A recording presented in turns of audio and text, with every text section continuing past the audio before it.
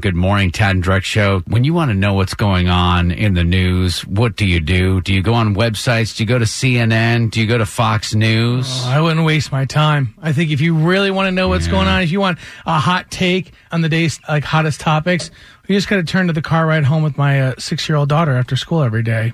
It's Carpool Commentary with Avery. Hey, Shook, how was school today? Good. How was your testing of all the continents? Good. I don't know if you heard this, but it just happened. The Speaker of the House, Nancy Pelosi, has just opened a formal complaint to impeach President Trump. I have not heard that because I don't watch the news. Oh, you don't watch Fox News or CNN? No, because that's fake news. All right, so Nancy Pelosi and House Democrats are going to vote to try and impeach Donald Trump. So that means if he gets fired, that means we're going to need a new president. Well, that's still fake. All right, so let's say we need a new president. Who would make the best president? Mr. Tad, Miss Kara, or Daddy? Oh, that's a no-brainer. Let me just rewind the tape a little bit, and I just want. Can you hear when I say Mr. Tad, Miss Kara, or Daddy? Can you hear what my daughter does? No. Mr. Tad, Miss Kara, or Daddy? When I said Mr. Tad, she kind of goes.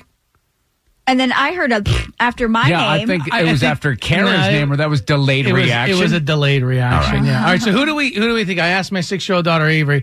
We need a new president. Is it going to be Daddy or Miss Kara or Mr. Tad? There's absolutely no question. It's you. You're her father. She looks up to you. She adores you. She wants to move into the White House. A myriad of reasons. Okay. Well, you're wrong. That would probably be Miss Kara because she's super smart. Yeah! And you. Yeah, you're super smart. What about Mr. Tad? He just, talks, and he doesn't really do that smart stuff. And then, one time he beat Miss Kara on one of the things, so I would choose you after Miss Kara. But we all agree it's Miss Kara. Yeah, true. All right. Well, I love you. I love you, too. Okay, excuse me, what did she say? What lines are you feeding your daughter to promote your own agenda? Please. I get to be president. No. What did you tell her to say? Because clearly you fed her those lines. I didn't feed her a single thing. Tad talks too much. What? No, she didn't say talks too much. She said he just talks.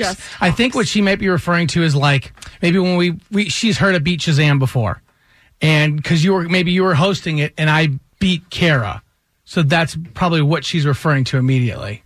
It really would require you and I to have counseling to figure out what your issues are, because you're feeding your daughter lines to promote some sort of... And if I was feeding her lines, I would tell her to say, I'm the president. Right? Do you think that I would be so I would be third in line? So would she even go for me as Secretary of State maybe? Could we ask her that and go back? I think it's definitely Secretary of Housing and Urban Development. This is what I'm talking about. His true colors are coming through.